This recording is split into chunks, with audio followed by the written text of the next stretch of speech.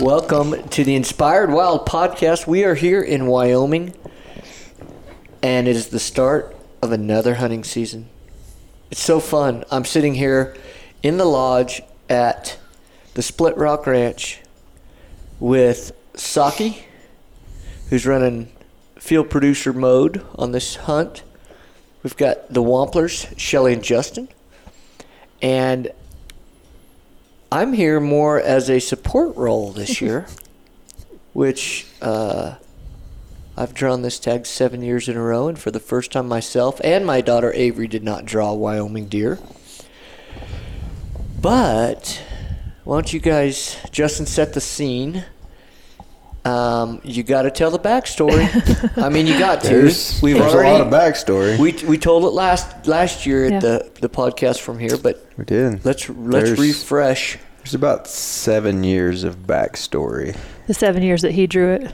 Yeah, the 7 years he drew it, and then took me that long to build up the points and draw it for some reason. This unit, antelope, because you've drawn deer. I've drawn deer the last couple of years. Yeah, so. Which is slowly getting up there, and we'll get into that later. But I think when you drew it for the first time, it took you 2 points. I think that's the year you drew the trifecta, correct? I think 2 or 3. I think you're exactly right. Yeah, and it was in 2014. And I started putting in that year. Mm-hmm. And you already had points then, right? And I had 1 or 2 built up at that time, and I knew after coming up here, I was like, that's where I want to go. That's where I'm gonna spend my points. This place is unreal, and there's antelope everywhere.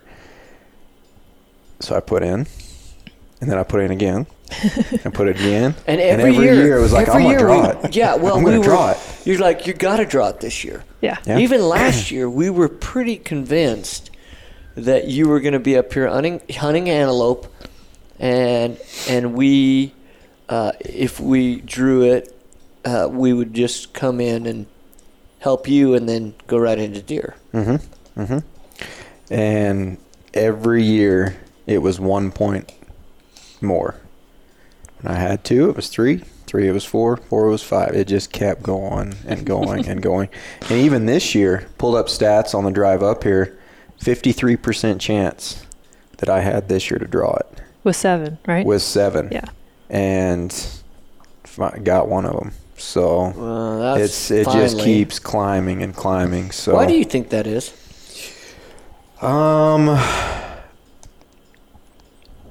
You want a real answer? I do.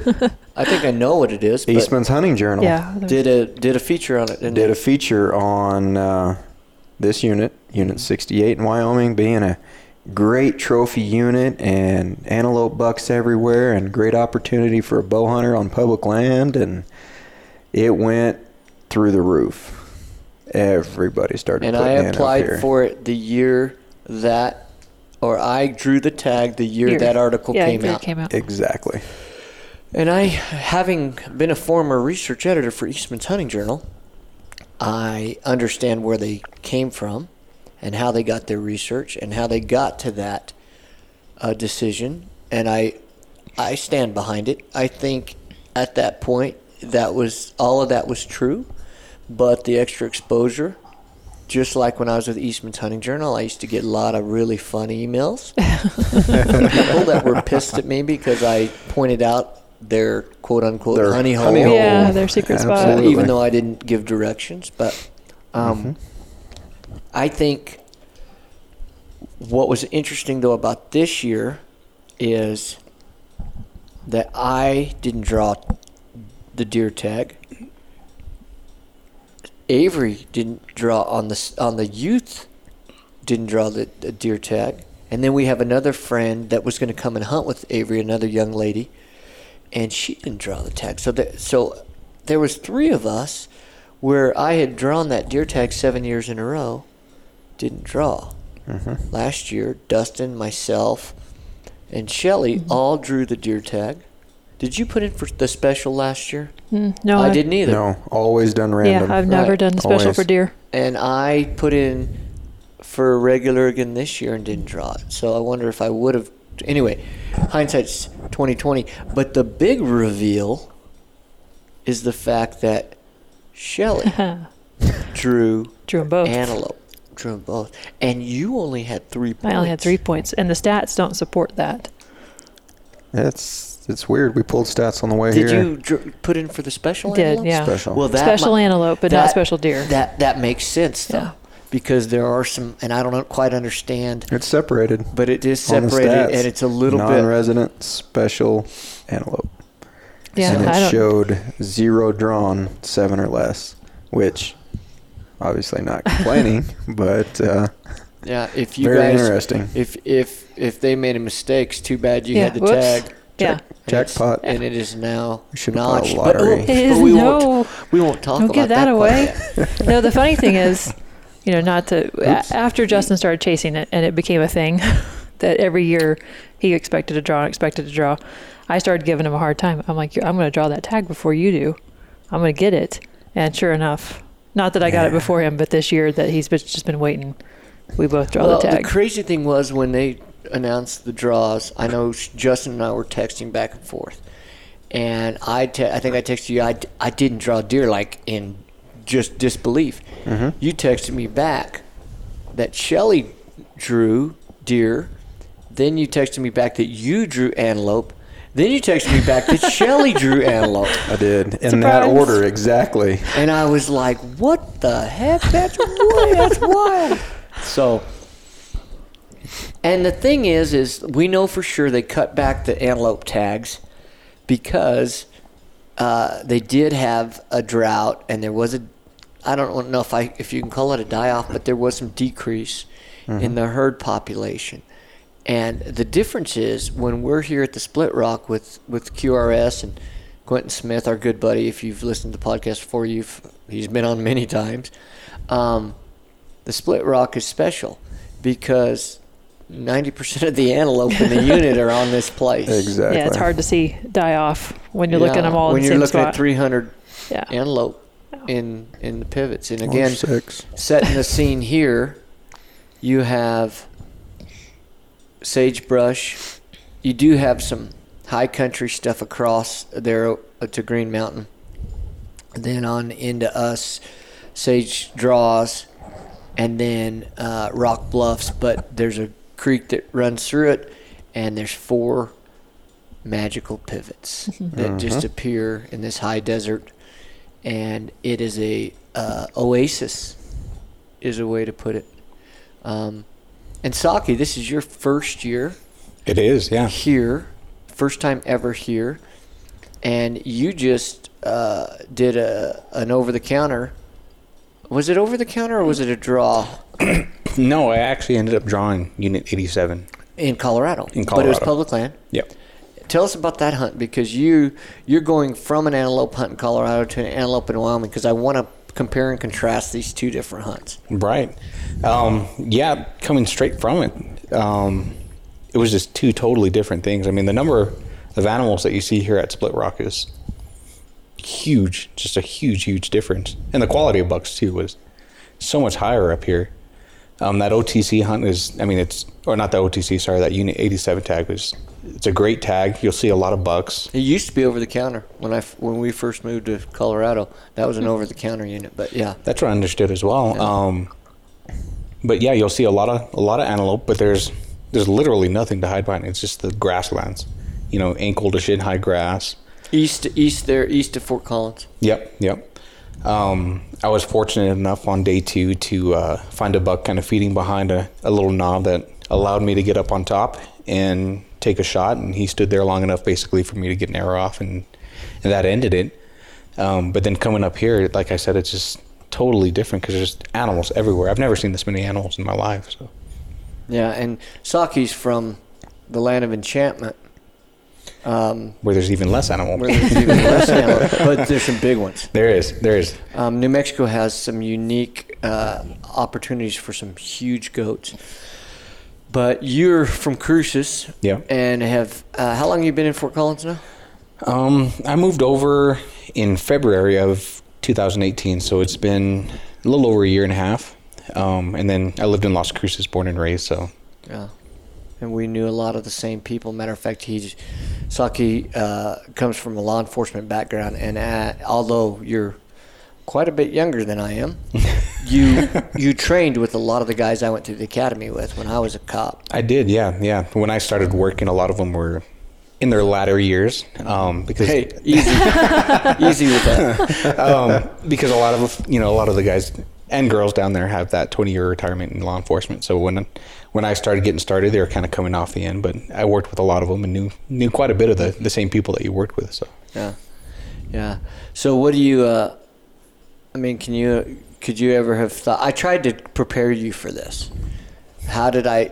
I didn't want to build it up, but I just told you, hey, this is like the American Serengeti. It's ridiculous. yeah, and speaking with you and then Garrett, both of you guys kind of told me that you're going to see more animals than you've ever seen at the Split Rock, basically.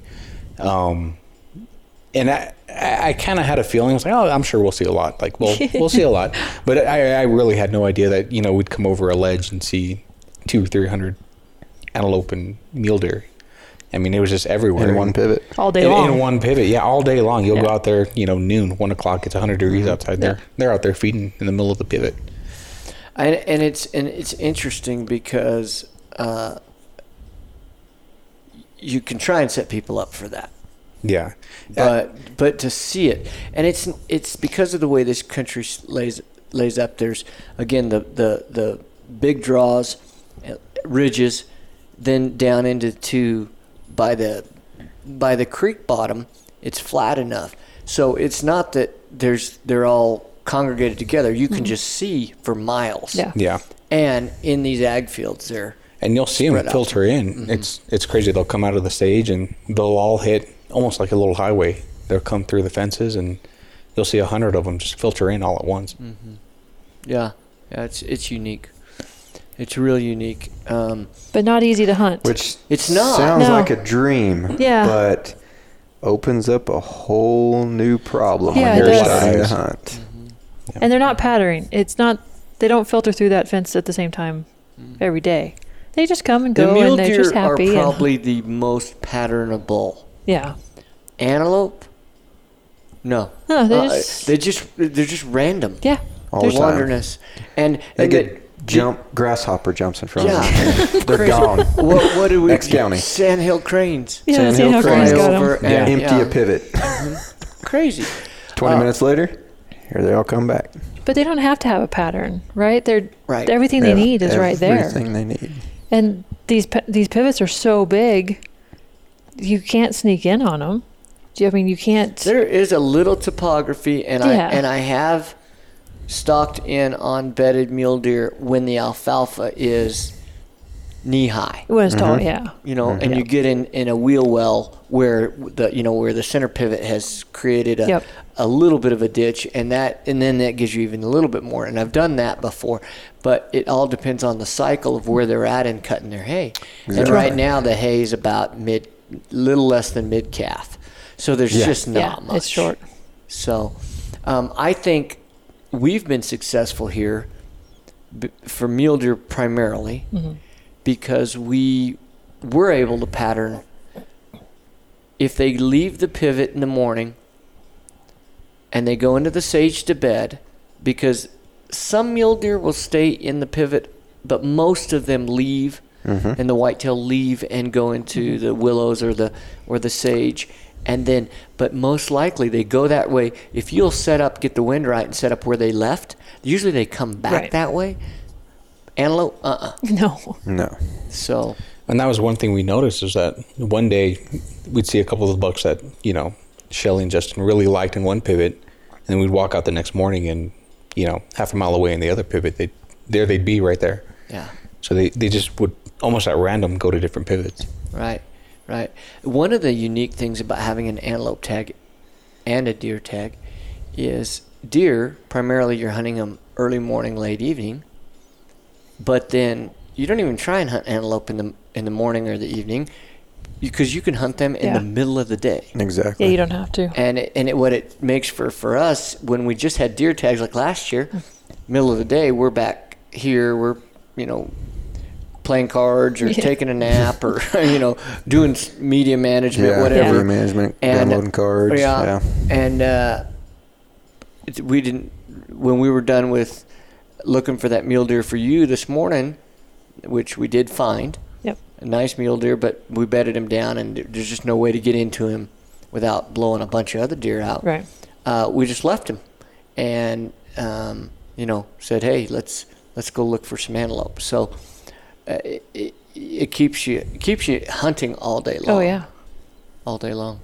But let's throw it back to the August 31st, and you guys showed up on the 30th, the night of the 30th, and this is kind of a special weekend because we have Labor Day, so it was going to be a long weekend anyway. And what'd you guys see when you got here? I mean, did you see some decent antelope? Because I was not here. I came up early this morning because I had some obligations I had to be at. We did. We set up down there in what we call Vulture's Knob and looked at pivot 3 and 4 like we normally do in the evening. We show up at 5-6 o'clock, pushing dark, unload as much as we can, and then we haul down there with the spotting scope and binos and watch the pivots till dark. And there were a few decent bucks in there that I was able to get the phone scope on. And I'm not very good at judging antelope, so get back to the lodge and start firing off some pictures and asking you and Q what you thought. And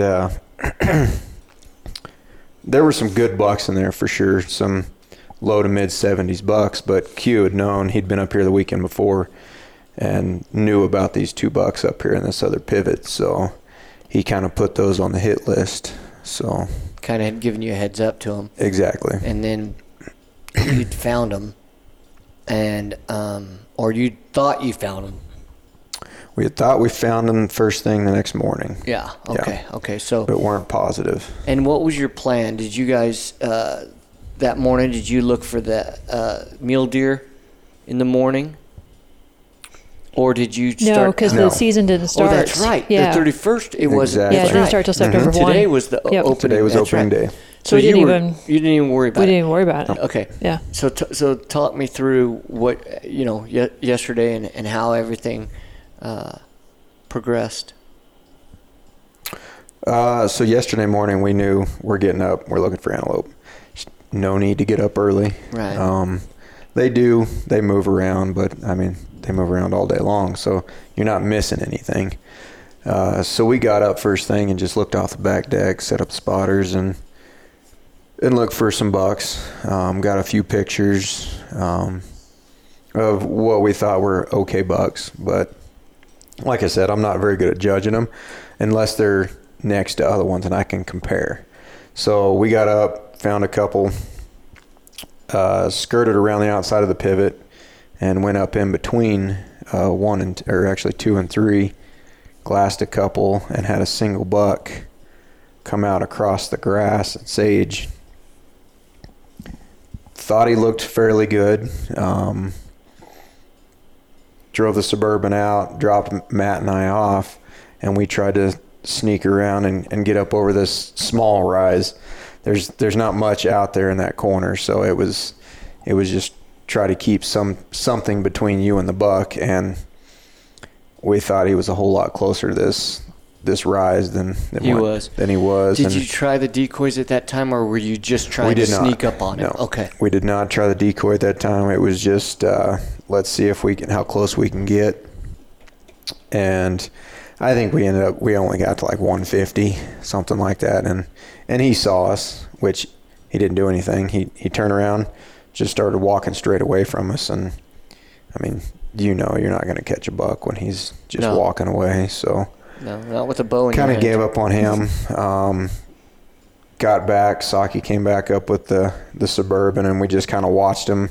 And he joined up with a couple other bucks and some does, and they milled around and bedded down there, and we just kind of let them be. And I want to jump in here. I want to talk a little bit about the different tactics that we've used in the past 9 years or 7 years or 8 years, whatever, however long we've been hunting here. You know, I've been real successful in antelope in Colorado and Montana and New Mexico using different tactics. One of the tactics we use is we call stop, drop, and crawl, which is really hard to film.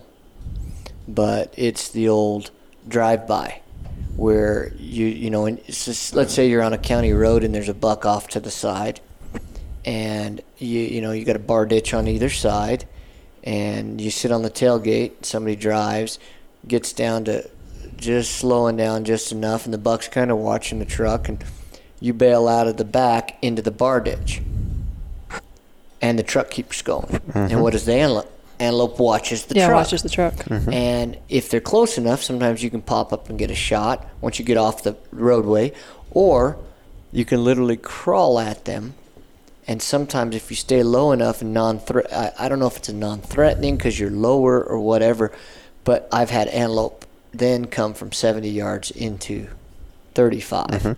Very curious animals. They're very curious. The hard part is getting up and getting drawn. Yeah, getting back up. Okay. Then you got the classic, like Saki was talking about, like you were trying, where you're moving around an obstacle or obstructions, kind of spot and stalk. But antelope move so much, most of the time you're moving to where they're moving or where they're feeding. Like Saki killed that one in Colorado earlier this year, and we've done that too. And then, of course, there's decoying. Decoying works really good about 2 weeks in September when they're rutting, and you know, basically you're looking for a big buck with a lot of does, and then you just hang out and watch until a little buck starts to wander in, and then he runs that buck off, and you get in between him and his herd with the Montana decoy, antelope buck decoy, pop that up, and then he looks back, sees a buck over by his does, he runs to you. We've shot them that way too, but that's such a short Small window, and absolutely. and you got to hit it right. And we've always hunted earlier, so up here at the Split Rock, hasn't been one of our main options. Although I use an antelope decoy to kill mule deer a lot up here, because there is so many antelope. But up here, I'll even use a deer decoy to get in close to antelope. There's something about when they're not at that peak rut, they're not real tolerant of new bucks, so they'll just walk away from you rather than come in or whatever when they're not ruddy. So I think it's almost like you got a bunch of different cards dealt to you, and how are you going to play those cards depending upon the situation. Right. And then especially at the Split Rock, you're dealing with a farming operation. So you have farming trucks constantly all summer long, in and out, working on the pivots. I mean, so the human traffic is not something that makes them run when they see a truck drive by, you know.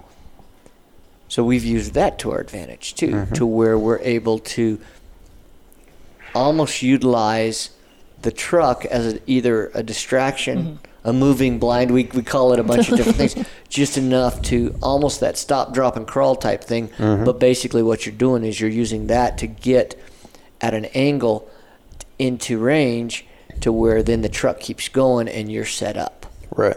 So I just mention that because you actually tried a couple of different things, and so Well, I think we tried several.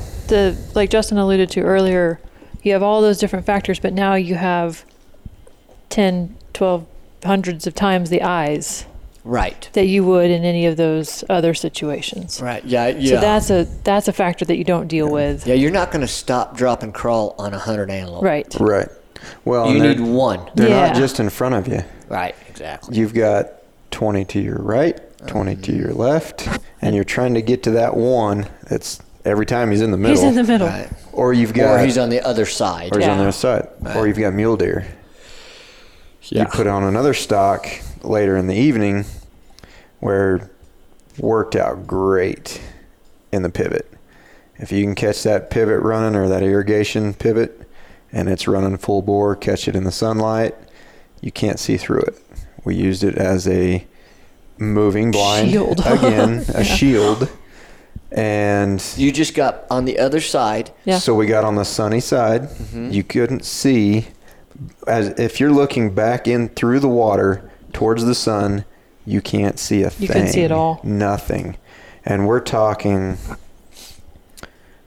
400-500 yards of irrigation pivot in full length, and we could get on that one side, and we walked the full length of it all the way across this alfalfa that's less than knee high on this one side, and got within 150 yards of 30 mule deer and 20 antelope. And they had no idea we were there.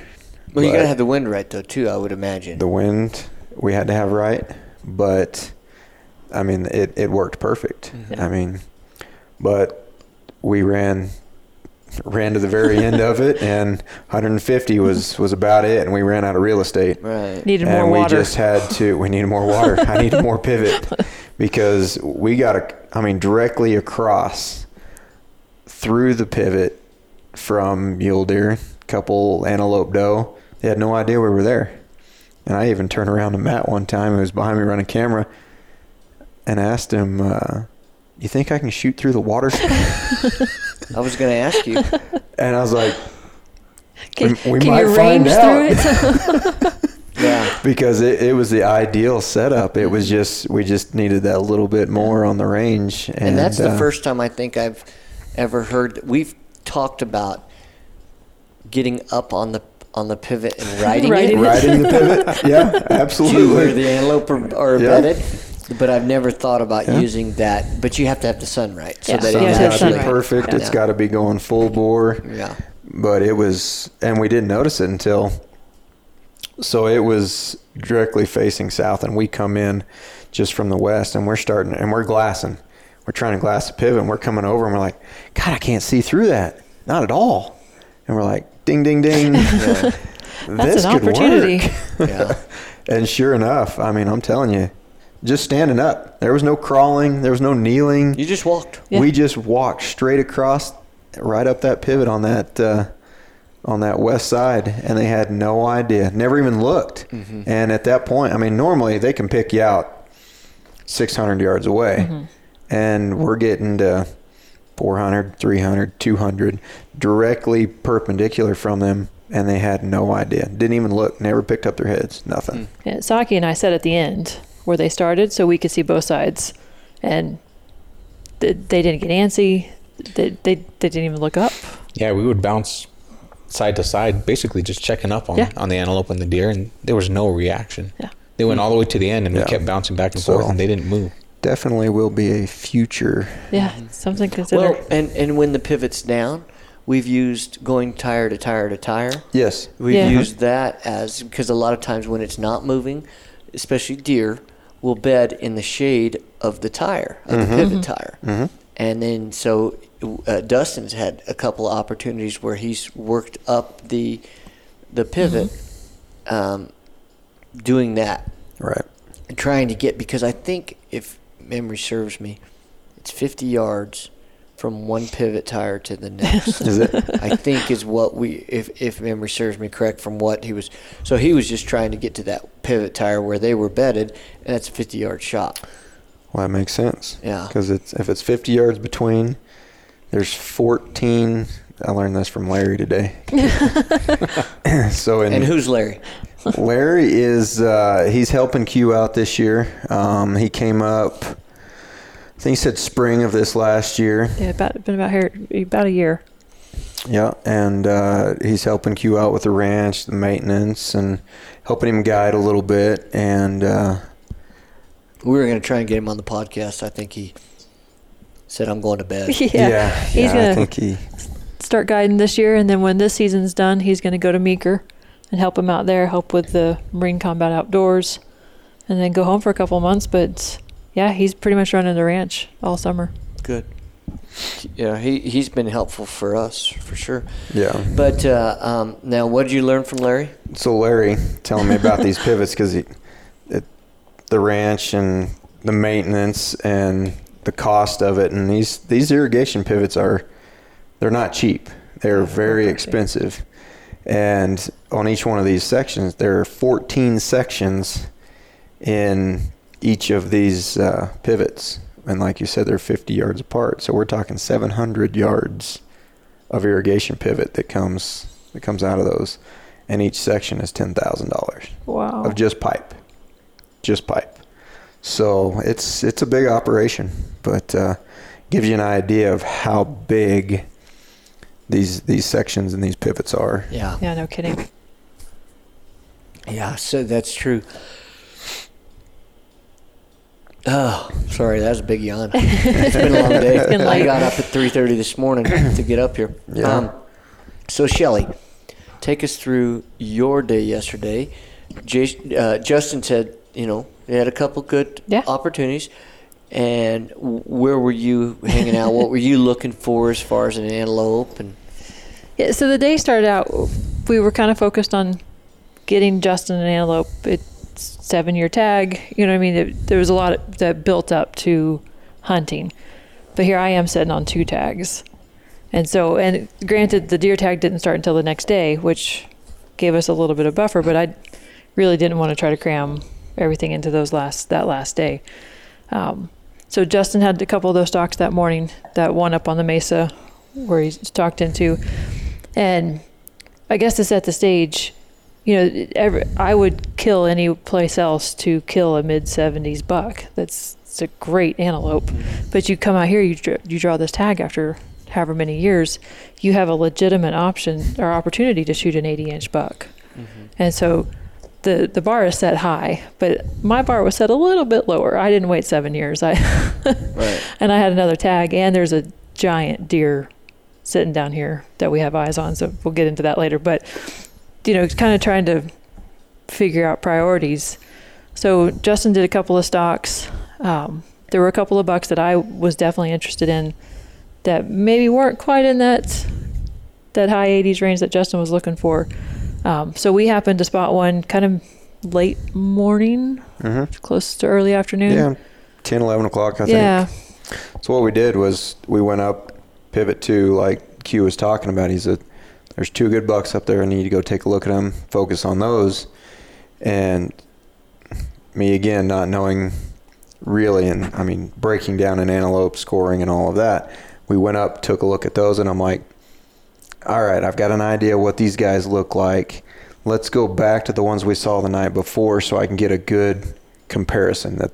Now that it's in my head of how big these goats are, let's go down. We know where these guys are at. Let's go down and check out the other couple pivots, the sage along the road where they're bedding these draws, and really get a look at what these other ones really look like as far as how big they are. Yeah. So we pulled back into Vulture's Knob so we could see if we could find those bucks that we had seen the night before. And there were a bunch bedded in that sage along it's a pretty good hill that drops off back into those pivots, and there were a number just bedded around there. And from where we had eyes on them, we thought that we could get up on Vulture's Knob and then drop down in and get a stalk on. So Matt and I got off at Vulture's Knob, and these guys circled back around to kind of help us with eyes. We didn't have any kind of radios or anything, so we were relying on hand signals, which we didn't work out in advance. Yeah. That's a good plan. Yeah. So we attempted the stalk there. Unfortunately, our plan was to drop down and kind of come around. Well, the drop down plan, there was another 30 antelope down there looking right uphill at us, so that didn't pan out. But in the meantime, they came back to pick us up. We spotted this guy, the real nice, lots of mass, good curls, kind of back in the bottom between pivots 3 and 4. And so we kind of worked out a plan to drive down there and get closer just get better eyes on him. Well, when we got closer between the 2 pivots, he was definitely a shooter. He's one that I wanted to go after. But where we were at, the only play was the moving blinds. Right. So, but it just made sense. There was a 2-track that followed that pivot. So we drove by, Matt and I jumped out, let the Suburban keep going. And luckily enough, he was curious enough that he held up for a period of time and gave me enough time to get a shot off. So when you're doing something like that, primarily, do you try and, opening car doors, stuff like that, at least for what I've done in the past, sometimes it's better to get out a ways away and then allow the vehicle to move slowly and walk just on the other side. Yeah. And so you're not tied to getting in and out of this vehicle. Right. It's still Dustin had who of course hunted here last year and has worked for us for 5 years. Dustin put it this way. He said, to me, that's the worst way to make a shot, because all the anticipation builds, and you're getting closer, and you see the antelope standing there, and you can't believe it's working. Well, all he sees is a vehicle. Right. He doesn't see the people on the other side. And so it's an anticipation build, and then all of a sudden, it's there. Yeah. And the vehicle moves out of the way, keeps going, the antelope watches that. You're either on your knees or, kind of crouched down. You get your cameraman there, and you're coming to full draw. And it's a huge pump of adrenaline, Yes. I guess would be a good way to adrenaline dump. There's no way not to feel rushed, because no matter how well you plan, you're still pretty much out in the open. No matter, what you have between you and the antelope, you just feel like here you are. And there's a sense of urgency because you don't know how long he's going to stand there. You don't know how long before the doe next to him gets antsy. You know what I mean? And that's the other thing. It's not just that lone It's not buck. just him, yeah. It's the other 20. Yep. Or 40 or 100 or or 100. whatever. Yeah. No, but luckily, this one worked out better, at least for me personally, because the antelope was closer. The antelope was actually about 35 yards, which for me is right in your wheelhouse. Yeah, very doable shot. So that made me feel more confident in the whole thing, even though. Let me stop you for a second, because when you're setting up for that, explain your setup as far as your bow and your sight. Yeah. How are you doing that? Because a lot of guys splitting pins 35, they're splitting their 30 and their 40, but you're dialing. Yeah, I shoot a single pin. There's some risk in it, obviously. It's a decision I made years ago. Just it almost affords me the ability to slow down because you have to set the sight. It also, for me, increases my accuracy. It's more specific. I can put it on 33. I can put it on 39. I just prefer that to splitting pins. Shot a lot of targets. And you are you have a huge archery background. You've shot ASAs. So it's not like you went out to a couple 3D shoots this year and now you feel pretty confident. You have competed at a high level. So, I shoot with you every Wednesday, at the league in Fort Collins, and you're usually at the top shooter in the group or up there. I mean, so you shoot. I guess what I'm trying to say is that archery to you is not a. I get my bow out a little bit before season to shoot. Dust it you off shoot year round. Right. Okay. Multiple setups. We've got an entire archery shop at the house. I mean, a lot goes into it. We don't. The both of us, and Justin. That when I'm not shooting the top in that group, it's always Justin that I'm running after. Yeah. But no, absolutely, I take it very seriously. In the last couple of years, maybe we haven't shot as much. We're not competing in ASAs, but still, every Wednesday we shoot at the house all the time. Like I said, we're constantly tinkering with setups and tuning and all of that. So generally, very confident in my equipment. But I shoot a back bar and a stabilizer and the single sight pin and all of that. So I'm really, really, tedious about my equipment. But the way that this worked out is it's nice because you are next to the vehicle. So when the vehicle keeps moving, Justin's still sitting in the car and he ranges it for me. So that takes one factor out of the So equation you're for me. able to truly dial to so what I can the set animal it is. right then. Right. Which it's unique because you don't see that in other hunting. Elk hunting. Mm-hmm. I mean, I don't know of anybody who could. I've never heard of an elk driving by an elk. No. You know, yeah, we've done it with deer, but again, it's much more the similar situation. Farm ground. Mm-hmm. Right. They're used to seeing pickups, Right. or maybe even oil field where there's a lot of oil field traffic or something, and you're using. The vehicle is almost part of the landscape in some regards. Sure. And you're using that just like you would, the terrain. Yeah. So, Well, and like you said earlier, so where this buck stood, there was no terrain, no topography to get you Right. closer. There was no play on him at all. right. So you needed to make something to get you in closer. And that's where the vehicle came in.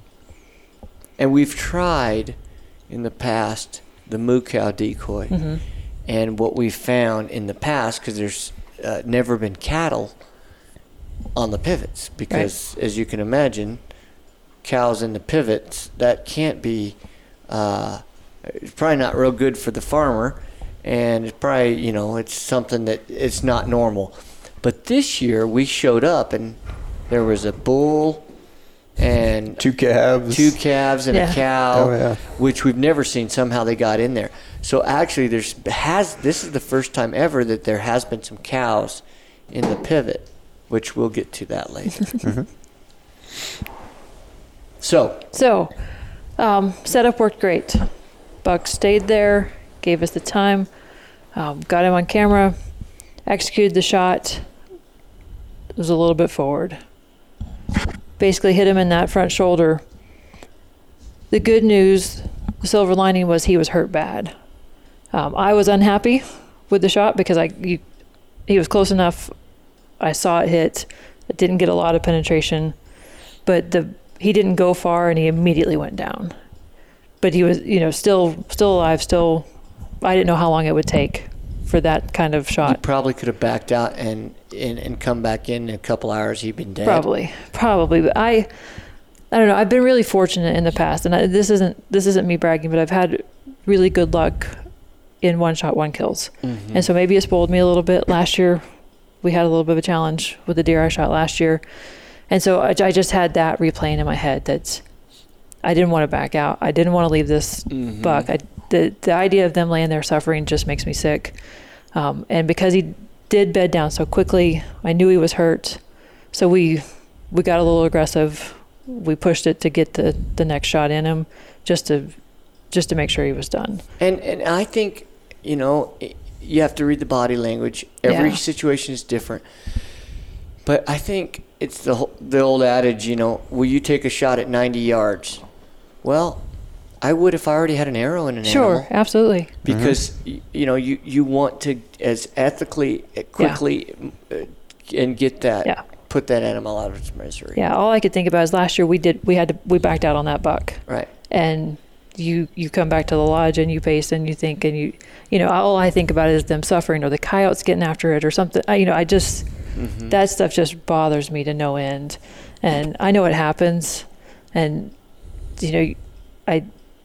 I think people tend to judge, the first shot was bad. But I feel like we did the right thing. We went after him. We got the next arrow in him and harvested that animal. Well, and it's different when you can see the animal. Yeah. Let's say we're in a whitetail thicket, and you shoot a whitetail and it runs off, and you're unsure of the shot. Yeah. When in doubt, back out. Sure. And give them a couple hours. Yep. But you had eyeballs on this Yeah. animal, and you went back Yeah. and you persisted, and just seeing the footage, which I have seen the footage, he didn't want. He was hurt bad. Yeah. He didn't want to go and run all the way across the Yeah. pivot. He was done. Yeah. But he wasn't done.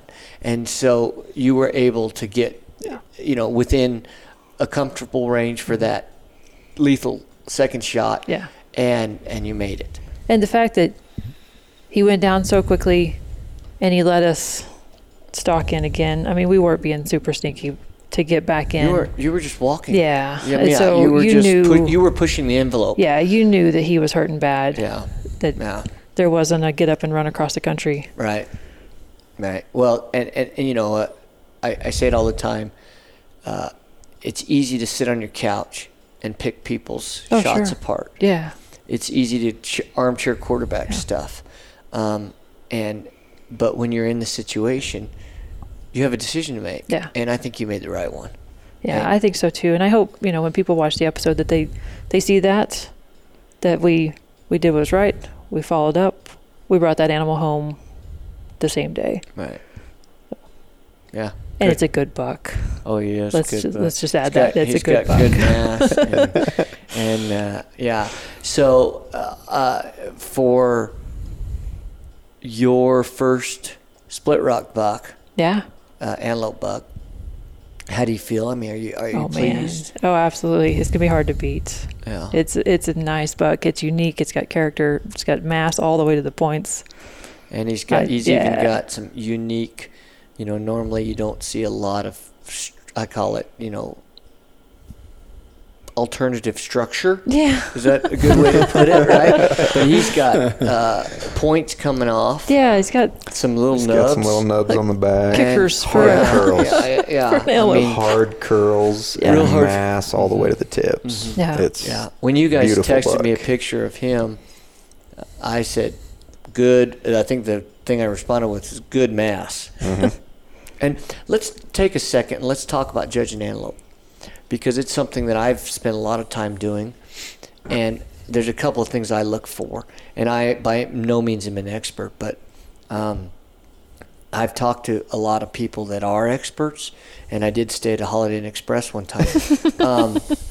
But what you're looking for, the first thing I look for is I look for that the prong or the cutter, whatever terminology you want to use, the bottom of it forking off of the main mass of the horn Okay. to be above the ear. Right. So what that tells you is you have some length, because you see a young antelope and you'll see halfway through the cutter the ear is, where your buck forked above that, Right. the tip of the ear. So that gives you a base measurement. Then you're looking for cutter length. And the length, the way they measure a cutter is if you take a vertical line through the horn, and then the middle of that to the end is how they measure it. So you're looking for 4, 5, 6, maybe 7 if you're really lucky. I mean, that's a big cutter. Yeah, it's a big cutter. But that's when you and especially some of them those cutters will curve in, so you're even getting more length. And then above the cutter you want good length, and sometimes they're straight, but if they have a good curl, they're actually longer. They might not be real tall. They Right. might only be, if you measured from the base to the top, they might only be 13 inches. But if they have good curl, that's good length. Right. And then the overall and probably most important factor is mass. Yeah. And so if you look at something like my wrist, I have a very thin wrist. I'm a little guy. I don't want something the size of my wrist. I want something more like my forearm. Sure. And that's what I look at. Now, you might say, Justin, you and Saki both have bigger wrists than I do. So maybe you want something that big, but that's what you're looking for, that type of mass. Carried all the way up. And then good mass in that curl above, again, because you get your 4 mass measurements. So you add all those on.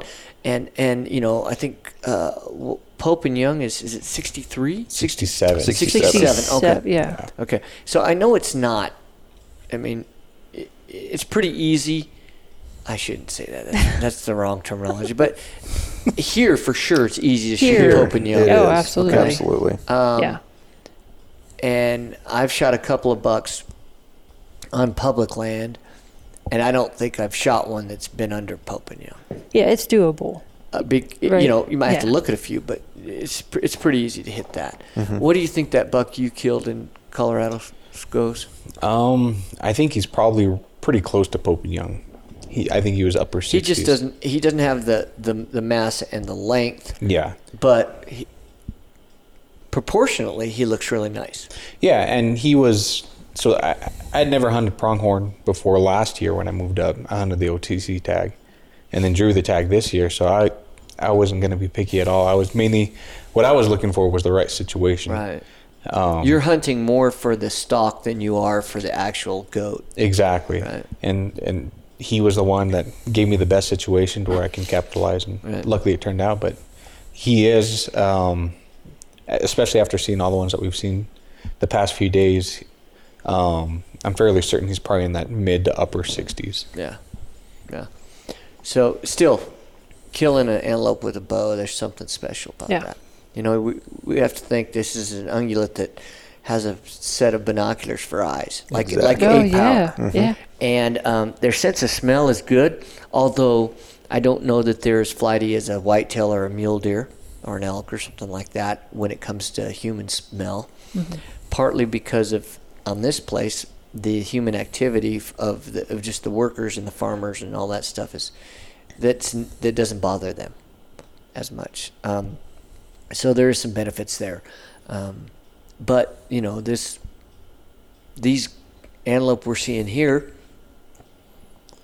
I mean, I don't know how many thousands of acres of public land we're surrounded by, and there's antelope there too. Sure. I was driving in, sun was just rising when I left Rollins, and there's a pretty good buck standing right on the side of the road on public land.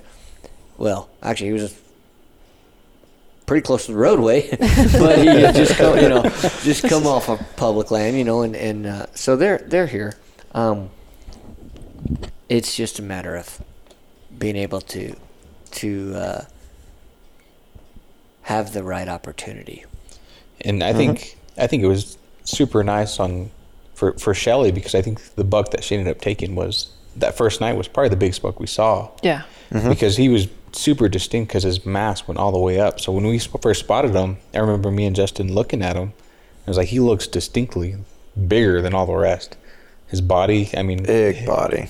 his body was huge. Yeah. Real Fat, thick neck. Yeah. fat, yeah. Fat. Old Big head. buck. Big. Yeah. Yeah. Even compared to, I mean, the rest of them, just his nose, they shorten up. You get that Roman little nose. Roman, yeah, and just a big old noggin on him. So he stood out, different coloring. He was a lot darker. And Interesting. as far as his hair color than all the rest of them. I mean, he stuck out without even looking above the neck. So it was unique. very. Well, it was a good day. It was a good day.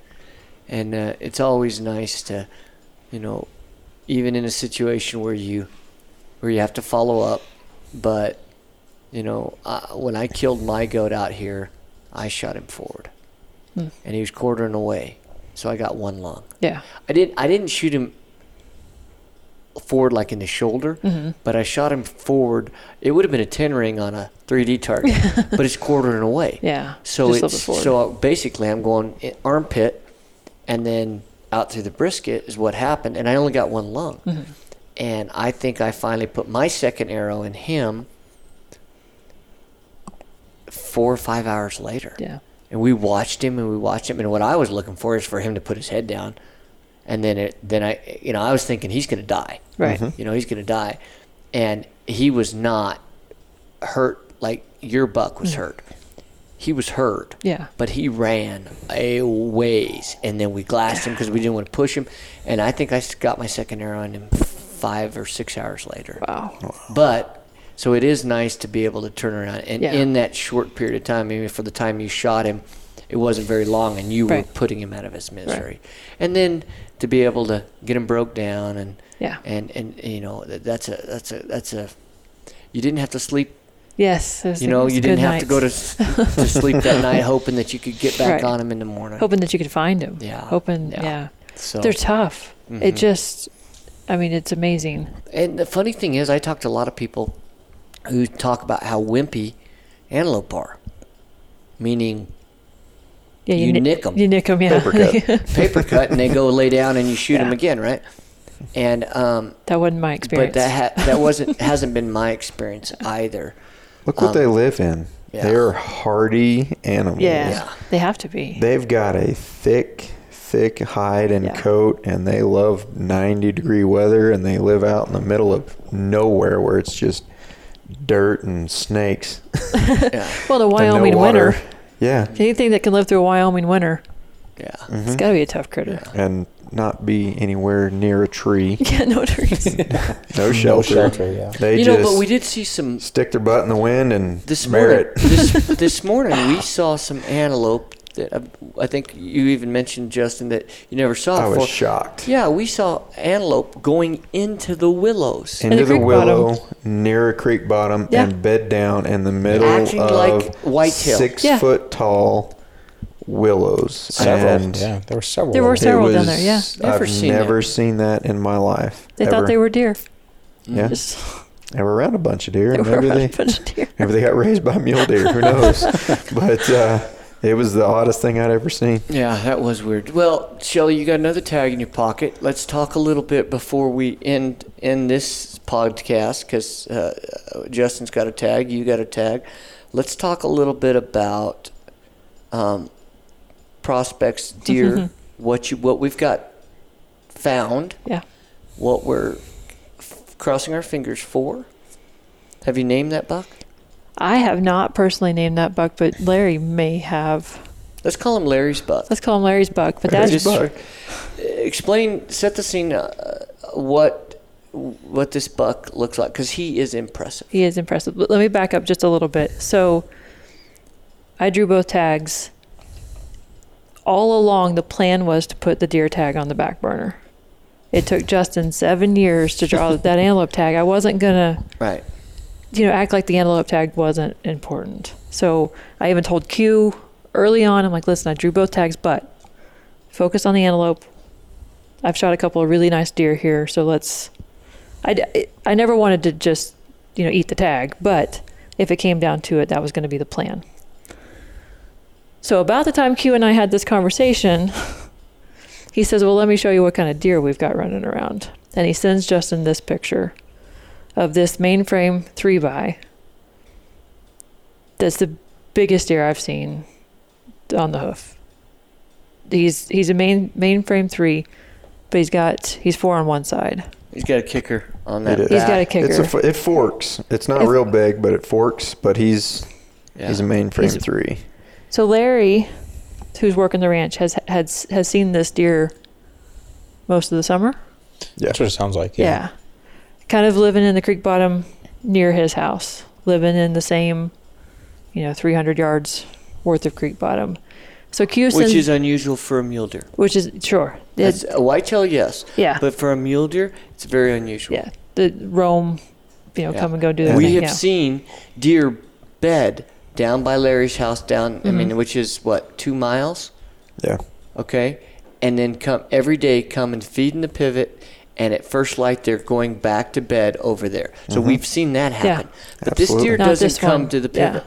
He stays. He lives. He lives right down there. But again, he's got everything he needs. And he lived there last year. Yeah, we Yes. think he lived there last year.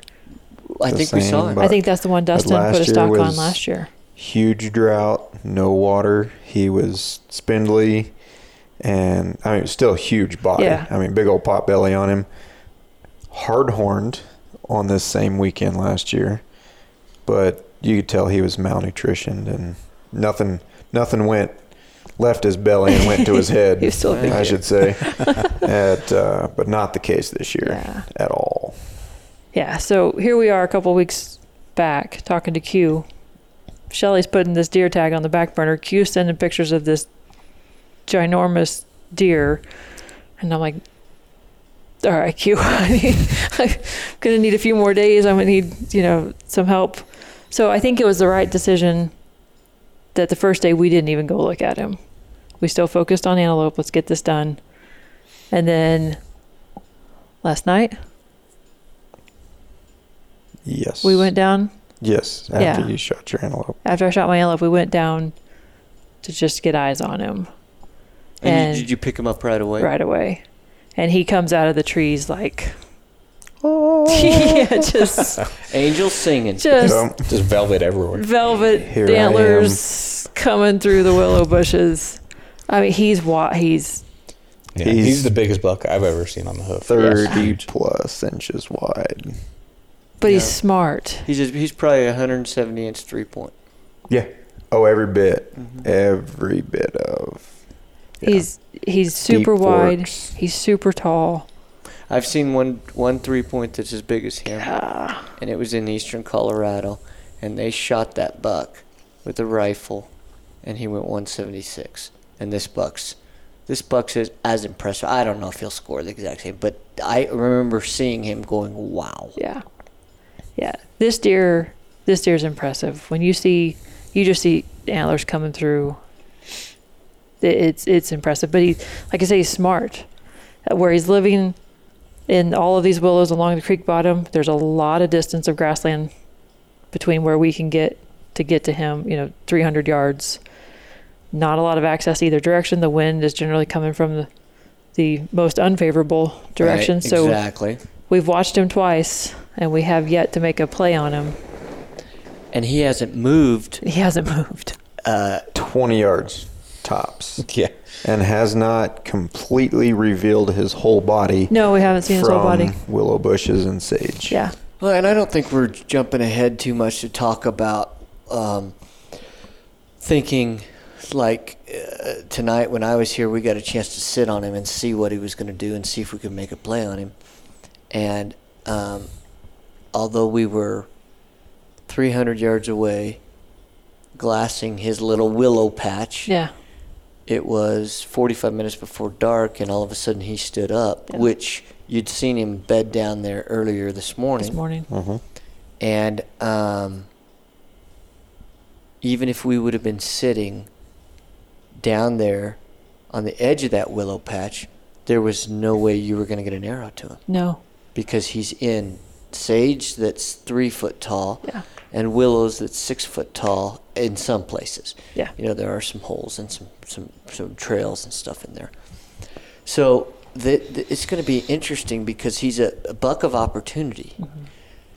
He is patternable in the fact that he's not going. He's not going anywhere. Yeah. Yeah.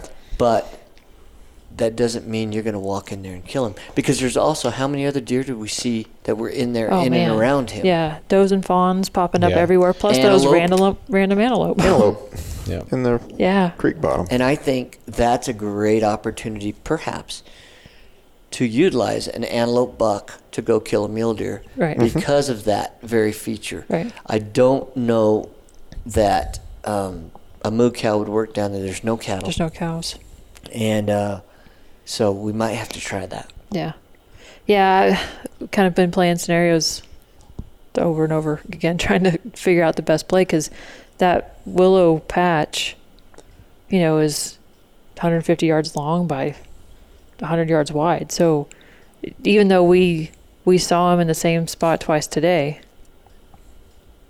who knows? And that's right on the edge of the creek. Yep. So if you go from one side to go into him, you have to cross the creek, which is down an embankment, splash, splash, splash, splash, splash, splash, Right. to the other side of the creek, and then up the other embankment. So, Right. like tonight, that was the approach we would have had to make, and we made the decision not to because Right. chances are pretty high we'd have blown him out and never seen him. Right. So, Yeah. a little different. Yeah. And this is the first year that I've focused on a single deer. Every other year that I've hunted deer here, it's been your glass of deer, you pick out the big one in Make a that play. group. You make a play, you make a stock, you move on. You're not just so focused on that deer. We haven't even glassed other We haven't deer. looked at a single other deer. I mean, you come across them looking for antelope the last Yeah. day or whatever, but haven't even paid attention to any other mule deer just because he is that He's impressive. spectacular. Well, I think there's more of this story to be told. I hope so. Fingers crossed. Yeah, I fingers mean, there'll be more crossed. story regardless, but I hope it's Yeah. Yeah. Well, if we can do it, he's in a good spot. We just need a few things to go our way, and maybe get a little creative, think out of the box. But I think there's a good chance. Good chance. So, well, guys, it is late. We got to get up early, try and go get on Larry's buck. Larry's buck. And I think we should call it a night. We've got more to come. We've got, Justin, your exciting adventure still here on the Split Rock to discuss. We've got the rest of Shelley's deer hunt. And so stick around. We'll have another podcast coming soon. And we'll follow up, keep you guys up to date as always. Make sure you guys give us a thumbs up, a like, whatever it is. Subscribe to Inspired Wild. That helps us. If you want to leave a comment, please do that. That just helps us get seen by more people. And give us Outback Outdoors. Justin, you and Shelley are both on Instagram and Facebook. Mm-hmm. Shelley is SHELLEY. EY. And then Wampler, and Justin is Justin Common Spelling. Wampler. But you're J_Wampler. Correct. On Instagram, and you are Wampler Shelley. Yeah. On Instagram. So go over there, give them a follow. Lots of good stuff, lots of fun. Shelley's a avid fly fishing freak. I think good I'm year in fishing. Yeah, and you, yeah. So, yeah. So let's wrap this up. And as always, we encourage you to find your wild, find what it really inspires you out in the wild, and embrace it. God bless, and we will see you guys down the trail.